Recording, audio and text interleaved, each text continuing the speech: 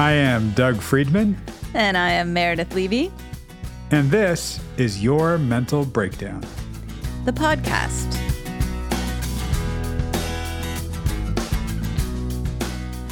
Featuring us. Back to you after a brief hiatus. I like saying hiatus. Hiatus, how you doing? I was thinking, I have this very weird... keep it clean, keep it clean. I know. Imposter syndrome about turning 50. I'm turning 50 this year, the end of this year, Right. Right. And I feel like probably what people feel like when they lie and they say they're younger than they are, I actually feel like I'm lying and saying I'm older because, I mean, I don't look like I'm 50, neither do you. No, you look like 54, 55. Shut the fuck up. I don't act like I'm 50. I don't feel 50. No. So when I say I'm turning 50, I just feel so weird that like you think somebody's going to card you and be like, really? Prove it. Yeah, literally. Yes. And it just feels, I'm like, I'm going to be 50. I'm excited about it. But I was thinking about it and I was like, are we going to be those 50-year-olds or however old we are where you still crack horrible jokes and where we still listen to hip hop and where my tats are like drooping and you know what I mean? We're going to be that first generation. Clearly. I know. Yeah. It's so weird though. We really are going to be the first generation, except for like old sailors who are tatted and droopy, you know? I was just talking to our friend Maya in Australia. Shout out. Good day. Hey. Or good evening, because it's the other time of the world over there. Anyway, and just saying, like, I still think of us. I've known her for, I don't know, 30, 40 years now. And still, like, think of us as teenagers. Yeah. And we're still talk like teenagers and we're still goofy. And it's, yeah, that's what we do. We have adult responsibilities. Ish. And she has a couple of kids. But she does. She does then, yeah. And you have a dog, so. I do have a dog. That takes much more. Obviously. And since I'm still, I've been single for so long, I still feel like I'm like, ooh, cute boys. You know, like my niece will show me a picture of some boy she thinks is cute. I'm like, oh, he's hot. He's cute. And then I'll just sit there and then they'll be like, look at me. And I'm like, I'm just saying. Like you're cruising the frat. Yeah, I'm like, no, like I can. That's so funny though. Anyway, it's just a weird thought I had. Speaking of cruising, you ready? Okay, I wanted your reaction. You do not know any of this yet, so we'll see your reaction. Okay. I'll get your reaction firsthand. Okay. On Wednesday, I was driving to the market, and on my way to the market, I heard something. It sounded like firecrackers, so I kind of slowed down, going towards Pasadena, and the car next to me slowed down. And then we realized what we heard, like the pap, pap, pap, pap, pap, were gunshots. And we're both like kind of stopped there. Traffic in the other direction stopped. And there was an SUV and the guy kind of in the middle of the road, not too far ahead of us, the only thing ahead of us, jumped out of his car, yelled something. Then you heard another pop, pop. And I didn't see the guy he did not have a gun, but he was yelling and somebody said, he's on the roof or something. And the guy got back in his car and just pulled forward a little bit, then got back out and yelled again. It was a total like active shooter scene. No fucking way. Yeah, it was crazy. And it was also weird. Like didn't see a gun and wasn't quite sure. Like you hear the pops and you think, are those kids with firecrackers or something like that? Didn't know. I saw below the hotel, there's like a little FedEx and the FedEx dude came out, dropped the packages and went back inside. Oh my God. And I'm sitting there going, I need to go get groceries. And I, pulled Beckett in the car, rolled up the window. And when it seemed quiet, I just drove past and just kept going. And it was seemingly fine. But as soon as I turned the corner to head towards the market, I saw a couple of cop cars just screaming past with sirens blaring. And by the time I got out of the market, 3 city blocks there in Pasadena were shut down. 5 helicopters overhead. Wait. How close was the market to where you were? I don't know, quarter of a mile. Like you were just like, I'm just going to stay in the area and go in the market? Oh, it wasn't. No. It wasn't like that. It wasn't like the shooter's not going to go run over to Whole Foods and shoot that place up or anything. How do you know? Maybe he hates all the woke people of the world. Do we have to cut that? I don't know if I can say woke. I don't think so. I feel like woke has now become a bad word, so I'm not sure. Yeah, I came home and I checked. I was like looking at Twitter feeds and looking at everything to see. Did they say what it was? I think the next day somebody told me. I just texted you. You can look. There was an article about it, a couple articles about it. But no it was fucking way. That's so scary. 10 a.m. on a Wednesday, active shooter in downtown Pasadena. It was Wait, when wild. you were pulled up to the person next to you and you guys kind of heard it, did you kind of look at each other and be like, what was that? Sort of. It was more like, don't look at anything, just kind of look around. What the heck's going on? Right. Nobody really knew. And that was it. Holy shit. Yeah. Oh my God. It says the person in custody is a 44-year-old man. Maybe we know him. He's almost 50.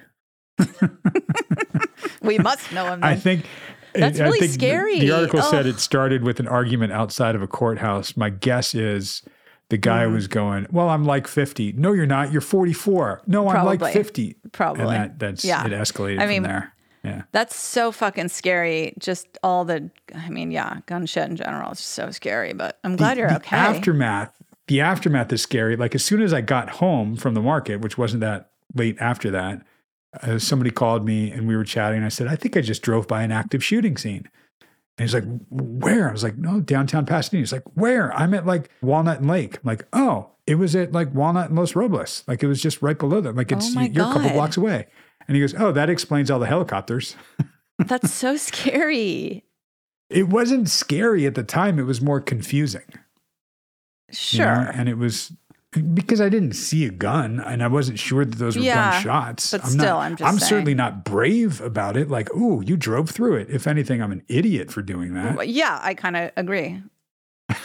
That's what I was like, what do you mean? You're just like, I'm going to go to the market. But I'm glad that everything's okay. And that's all so scary. Ugh. I mean, I think the scariest part was when I got home, I realized that my organic chicken thighs were actually not organic chicken breasts. I was like, oh man, am I going to have to go back to the market? Oh my God. Ugh, it was horrible. That I can see how that could be really upsetting. It was. Dork. Yeah. Speaking of triggering. Yeah. Nice should segue. We get into, that's the segue. Yeah. And I will say we cut a bunch out of this one because much like me telling stories that go on for a long time, Sarah and I were talking about some of the things that she had gone through on, I guess, a European vacation once and some other things, like things that actually triggered her. So we kind of pick up right where she was talking about something just triggering like a sense memory. You know how that happens. Don't have to have trauma to have a sense memory. We have sense memories all the time, right? Oh, yeah. Yeah, for sure. I mean, I think sometimes it's hard to, I'm having one right now. I guess I was trying to think of the difference between like an intrusive thought and a sense memory. I think one can trigger the other, or like, I guess an intrusive thought can be triggered by something or it can just happen. Right. But generally speaking, an intrusive thought is a thought you don't want to be there that you can't get out of your head. Right. Whereas a sense memory just comes up and reminds you of something. Like sometimes there are some bubblegum smells that will trigger a sense memory for me of the Baskin Robbins or the 31 flavors. Oh my God. Like pink bubblegum ice cream. I used to get that and I did not like ice cream. I still don't really. And I would get it and I would make my mom eat all the ice cream and take out the gumballs for me. Right. But you would never just want gumballs. Like you want those gumballs, right? Yeah. Oh yeah. Because they were cold and frozen in the... It's the best. It's almost like the stale sticks of gum that you get from baseball card packs. Oh my God. Or fruit stripe gum. That was so good. Fruit stripe gum. Wow. That is so good for like 30 seconds till it absolutely loses flavor. It's stale. And you're just chewing plastic. Yeah. Exactly. All right. Well, enough of us memory. Chewing plastic. Let's get to it. You guys are going to hear a shorter session with Sarah, picking it up from a sense memory, and we will be back to make sense of all of our memory. Oh man, I lost it. No, we'll just be back. Yep. Yeah. Okay. Okay. Bye. Bye.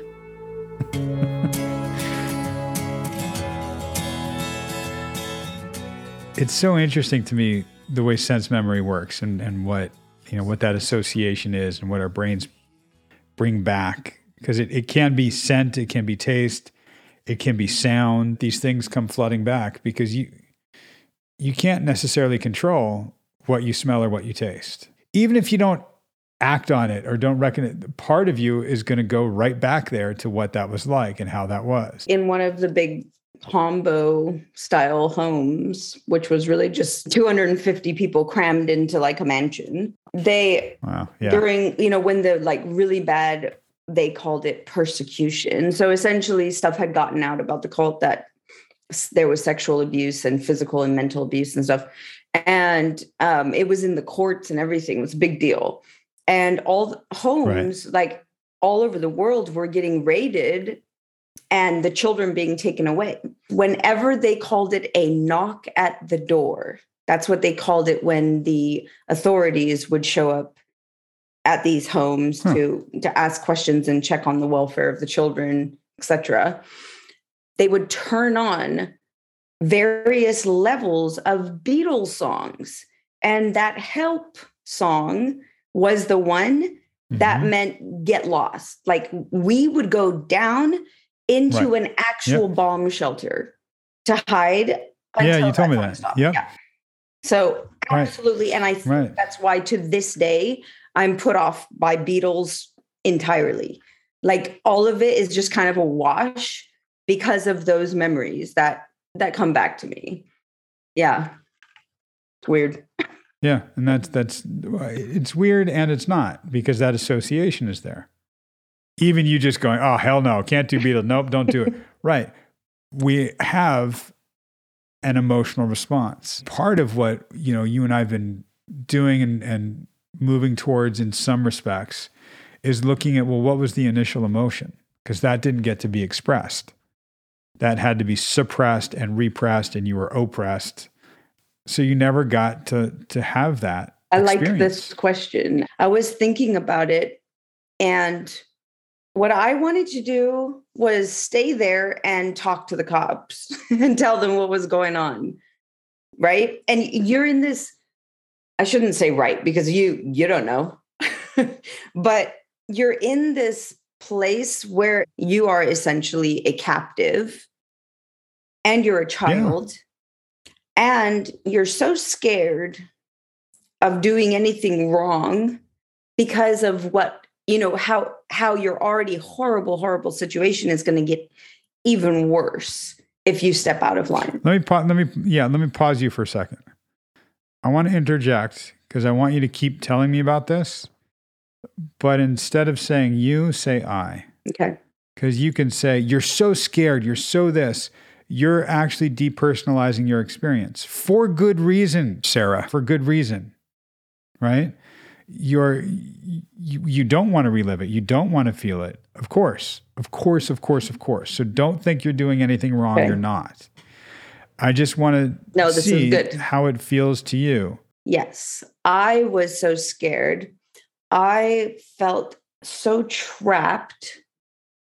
And that the cops or the authorities, they seemed like, have you ever watched those movies where a serial killer's got somebody and they're like right at the door, just about to escape, and then wham! Yeah. It's essentially how I felt every single time this would happen. It was right there. Like the exit, the salvation was right there, but there was nothing I could do about it. They used a lot of threats too. You are responsible for your younger brothers and sisters. And if you don't do what you're supposed to do, they're going to get taken away, and they're going to get, they gave us these big horror stories about what was going to happen to us.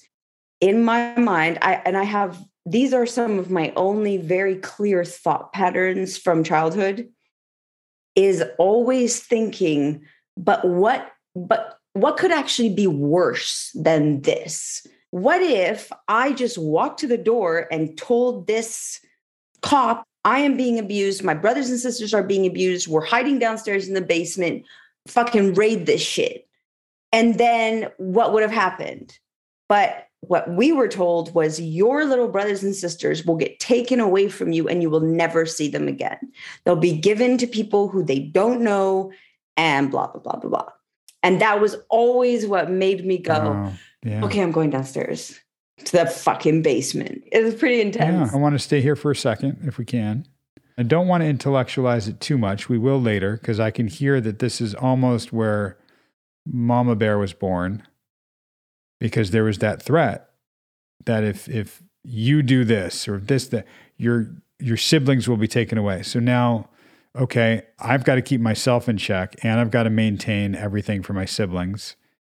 No, there is always that part where you think back and you think, God, what, like the butterfly effect, like what would my life have been had I just said, fuck this, and just gotten out at 8 or at 10 or however old I was when this was taking place. And the kid inside is very conflicted, I'm sure, because I know I was, which is, it's not fine. This is awful, but is the alternative worse? I didn't know what was outside of the cult. But in my mind, so what Berg did was he basically founded the cult on the fuck Uncle Sam movement with all the hippies, right, during the war.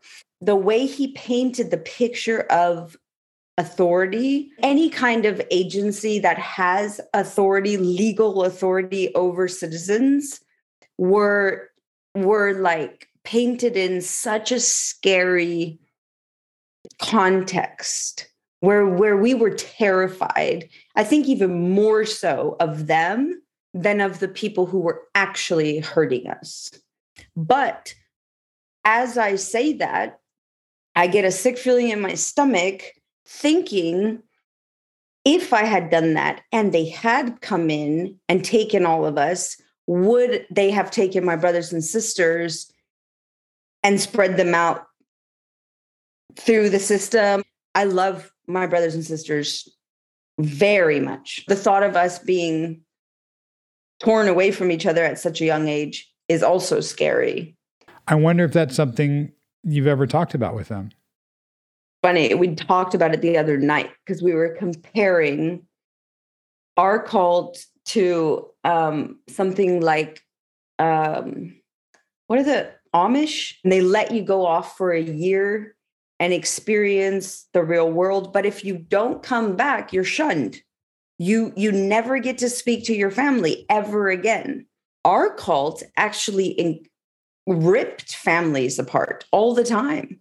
They didn't want you to get comfortable. They didn't want you to have a family unit. And in fact, my sister's saying that was actually the demise of the cult, because we were so used to being ripped apart that there was nothing to make us come back.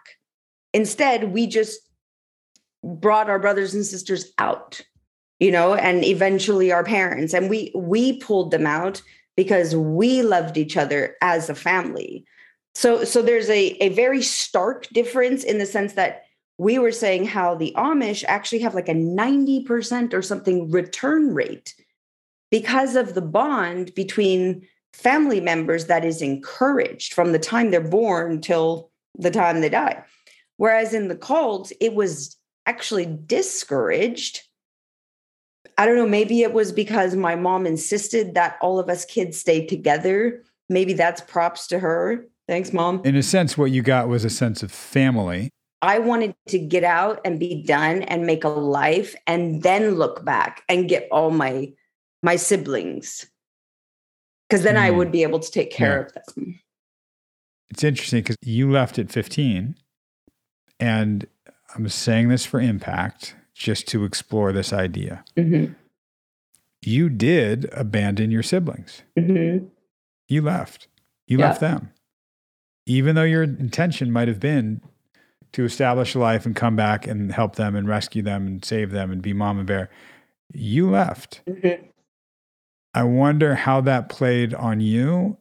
If there's a sense of, how could you leave us? Or, God, you're so lucky you got out. Overall, the consensus is sister mom, literally for all my brothers and sisters. I think what sort of overshadows anything else is the fact that I did what all of us wanted to do And then in turn, that allowed everybody else to have a sort of safety blanket. I was young, but I got a job right away. Eventually, I got to a place where I could rent an apartment. And so we moved into a 2-bedroom apartment, and I got my first younger sister, and she came and lived with me and started working and started figuring her own stuff out. And then the next one and the next one. And when we talk about it, they'll tell me stories of things that happened to them during that time that I was not part of the family unit. And they're horrifying stories, like awful, awful, horrible, horrible things that my younger brothers and sisters went through in those sort of, I would probably say 5-year span where I was trying to get my life set up enough that I could take care of them. They tell me some of those stories, and that's hard for me to hear. And again, I wasn't there. I wasn't there to comfort them or to protect them. And that hurts me. Hard for you to hear. How so? I couldn't do anything about it. I mean, I couldn't really do anything about it when I was there, but I could always comfort them. I could always they always knew that after their beating or after their, time in the shed or their silence restriction, they could come to me and lay on my shoulder and cry, and I would take care of them. And I wasn't there. There was no reprieve when I wasn't around, because it was nonstop, and they didn't have any way to get those feelings or emotions out. They just needed that mental release. Maybe I excuse it to myself in the sense that, yeah, when I hear some of these stories, I actually cry sometimes because the stories just make me so sad. But had I not done what I did, what would have happened? You said I cry for them sometimes. Yeah. You ever cry for yourself? No. No, not yet. Not yet. Instead of crying, I laugh, and I don't. Yeah. Yeah. You used to laugh a lot more as a deflection. Okay. And we're getting closer to something. The compassion that you feel for your siblings because of what they went through and what they experienced when you weren't around. I want to see if we can have a similar compassion for you and what you went through, and that there was nobody around. I have had conversations with brother too. The pain that he stored up and felt and stored up and felt for so long, and the pain that he released for so many years with, and I mean, I'm talking heavy duty drugs. They were shooting up. They were like 14 years old, shooting up. This is what will make me cry. These are the things that hurt me, because holy crap, like, I cannot believe that they had to go through all of that shit alone with no way to contact me, no way. I mean, there was no email or anything back then. And I think that's why I've always had such a long, long, long rope for them. The jail, the rehabs, the drug. I mean, it's pretty crazy. I feel like they needed to do that. Like, it was 100%. What else were they going to do? At least they're still alive. And at least they're here to tell me those stories. Because a lot of my friends aren't. And your version of that was to get out. And a lot of what breaks your heart and what kills you was actually happening to you too. And sure, some of your siblings got it worse than others. We're introducing this with emotional content. We're introducing this and connecting it in a way so you can actually feel it and express what you were feeling and what you still feel when you tap into that. Yeah. And we'll get to process that. Many times I've said to you, well, I'm sorry you went through that. I'm also going to say, like, wow, how amazing that you were able to get out of that. Mm-hmm. Yeah. As much as it breaks your heart to hear about your siblings, you were going through that too, and you got out. I do feel like I'm more open to feeling emotions for myself. When we first started talking, I was always like, oh, yeah, no, but I'm fine. Clearly, I'm not fine. Otherwise, I wouldn't be here. Actually, that's not necessarily true. I think therapy is just healthy, period, full stop, even if you didn't grow up in a fucking cult. Oh, yeah. But I do know that I'm not fine. I'm getting much finer through all of this, but I'm also coming to a realization in my own circumstance or my own memories that is allowing me to kind of go deeper into them. Kind of how I feel like it's happening emotionally for me. You got emotional tonight. Okay. We didn't open the floodgates. You know, we cracked the door a little bit. We peered through the window a little bit, and we'll come back to it. That's what we do. There's weight being lifted off of you. I am not enunciating as much. A function of the enunciating is a function of control. And I'm actively seeing it being looser.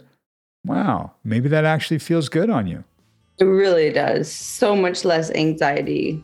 Amazing, amazing difference for sure.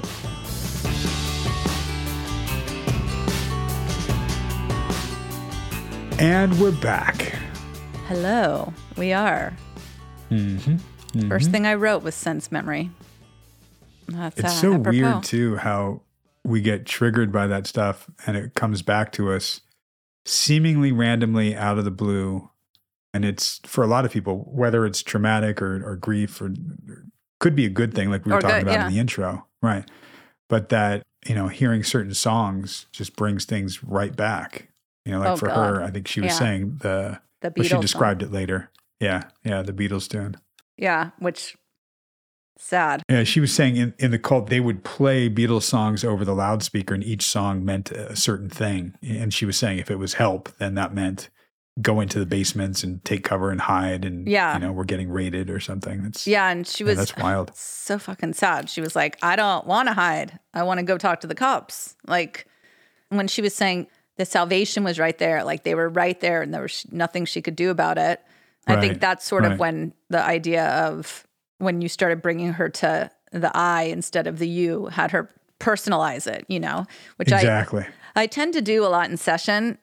Sometimes if it's something a client does a lot, I will in one session, I'll just say it 15 times. They'll be like, they'll say, oh, and when you blah, blah, blah. I'm like, I, and they're like, what? I'm like, I.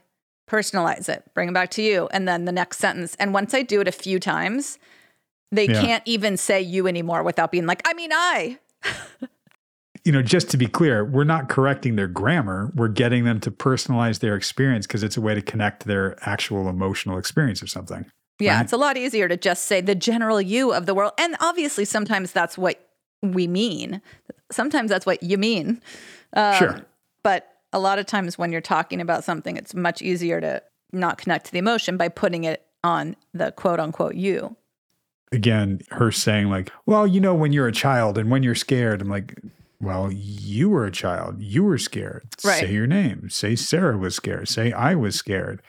And she got it intellectually. Yeah. It's interesting because a little bit in this session, I could tell there was a connection to an emotional experience that she might not have actually wanted to go towards and explore, but she was acknowledging, yes, this was my experience. And in subsequent sessions after this, because we did this, like Mary, your version of just saying I, in sessions after that, they're more likely to connect it to themselves and their own experience. So she has gotten much more emotional about things and connected it to her own experience and taking ownership that is a part of you. That was part of your past, right?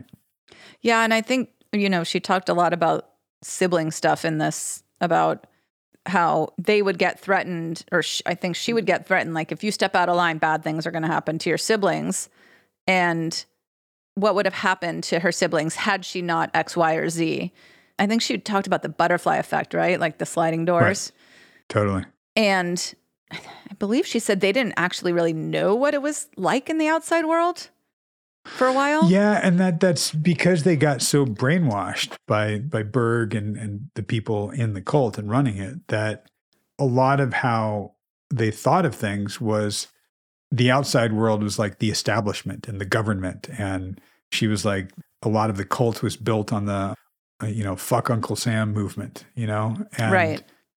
it wasn't just like, yeah, we're going to burn our bras and listen to our hippie music. And that's right. It was like really, she even said, painting a picture of authority, like any kind of agency and this, she was actually, as a child, remember, she was a child at this time. She was very, very scared and conflicted because she thought, as bad as it is here, it would be worse in the hands of the big bad establishment. Oh, right? So sad. Yeah, I think she even said that she had recently talked to her siblings a little bit about it. I think it was she was talking to them about the Amish and Right. Rumspringa and how Yep. 90% of them return because family was so encouraged, as opposed to in the cult, family was totally discouraged. They didn't want them to have a family unit, right?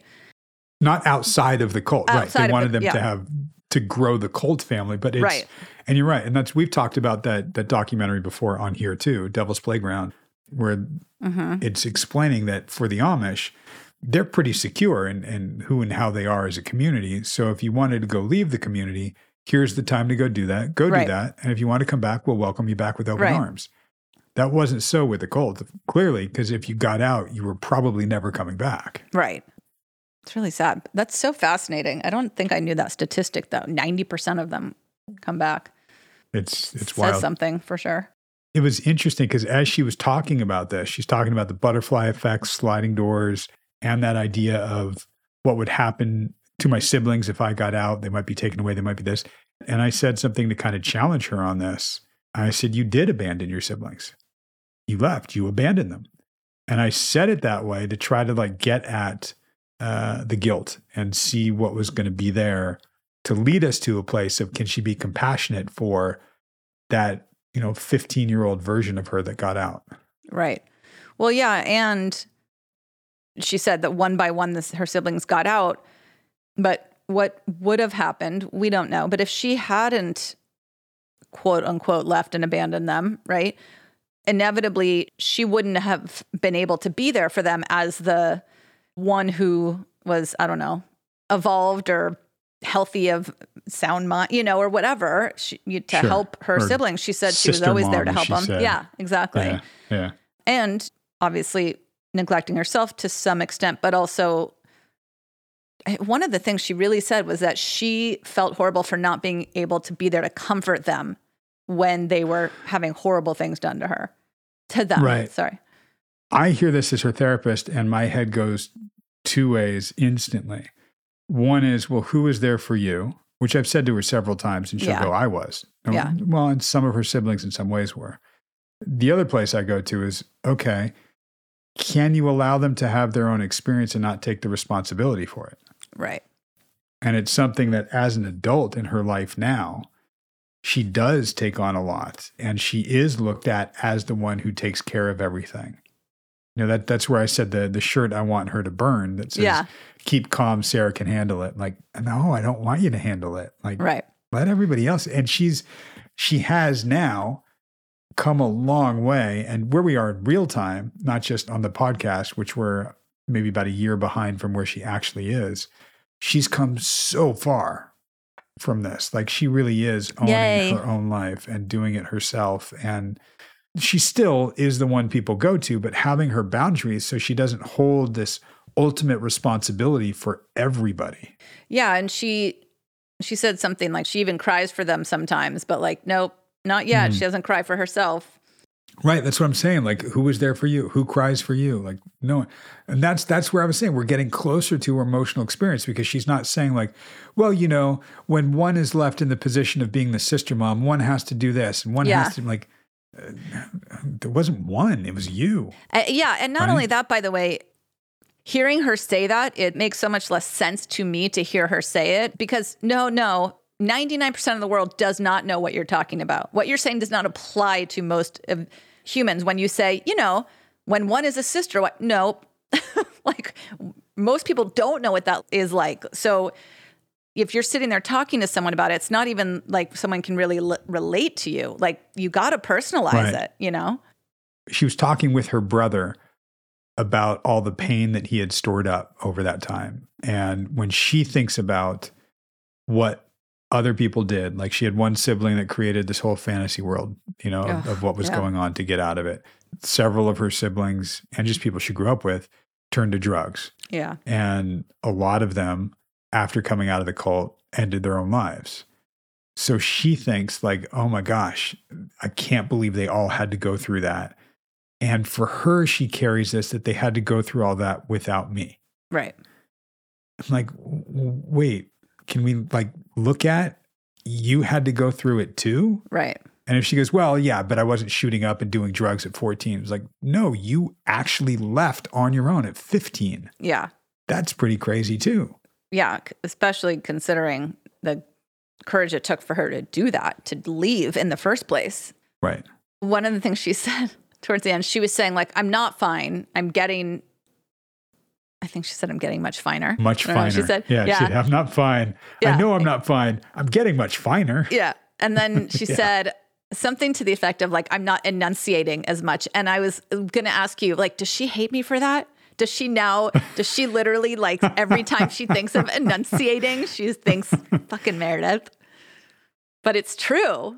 You know, to be honest, I really want to point out how you're making someone else's therapy all about you. Shut the fuck up. What's cool is, I mean, because you pointed that out and she's heard it on the podcast, we've been able to refer to it and reference it. Like you and I talked about on the podcast that now we can use you as a character, you know, or as a symbol in her therapy. And she's looking at, you know, I'm not enunciating. So, you know, she might say something in passing like, yeah, Meredith would probably be proud of me this. Yeah. And that's another way of just her being able to see herself objectively. Yeah, no, but it's super almost cool. like objectively through your subjective experience, which is not actually you. So it all works. Yeah. And the reality is she is getting much looser about things. She even said that. And yeah. And that's really cool. And what I like as the therapist is she's also getting more emotional about things. Like we're finally cracking. Yeah. Like said, we're cracking it open a little bit. You know, it wasn't the floodgates coming rushing through. It was just a little bit. And it's something we can now come back to. And we're showing that it's okay to go there a little bit. Right. Right. Yeah. And I think that's great and appropriate for her. And I mean, her journey is her journey. But I think for her, from what I know, cracking it a little bit at a time is going to be way more effective than opening the floodgates, at least for a while. Absolutely. Yeah. And I can tell you a year from where we are now, it's definitely been the right way to go. Like it's amazing.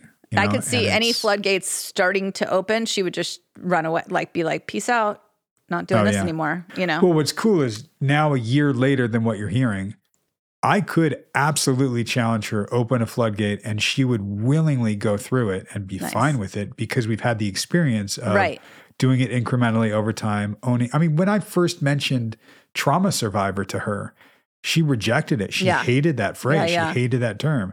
Now she's just like, oh yeah, I'm a trauma survivor. Yeah, I get it. It's amazing. Okay.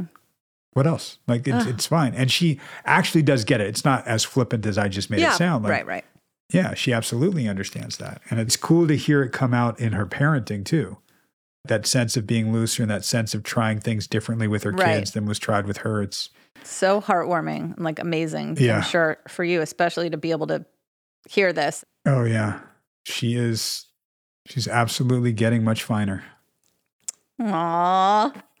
Yeah. That's funny. And you guys will hear more in a couple weeks. We'll do another Drew next week. Then we'll be back with Sarah.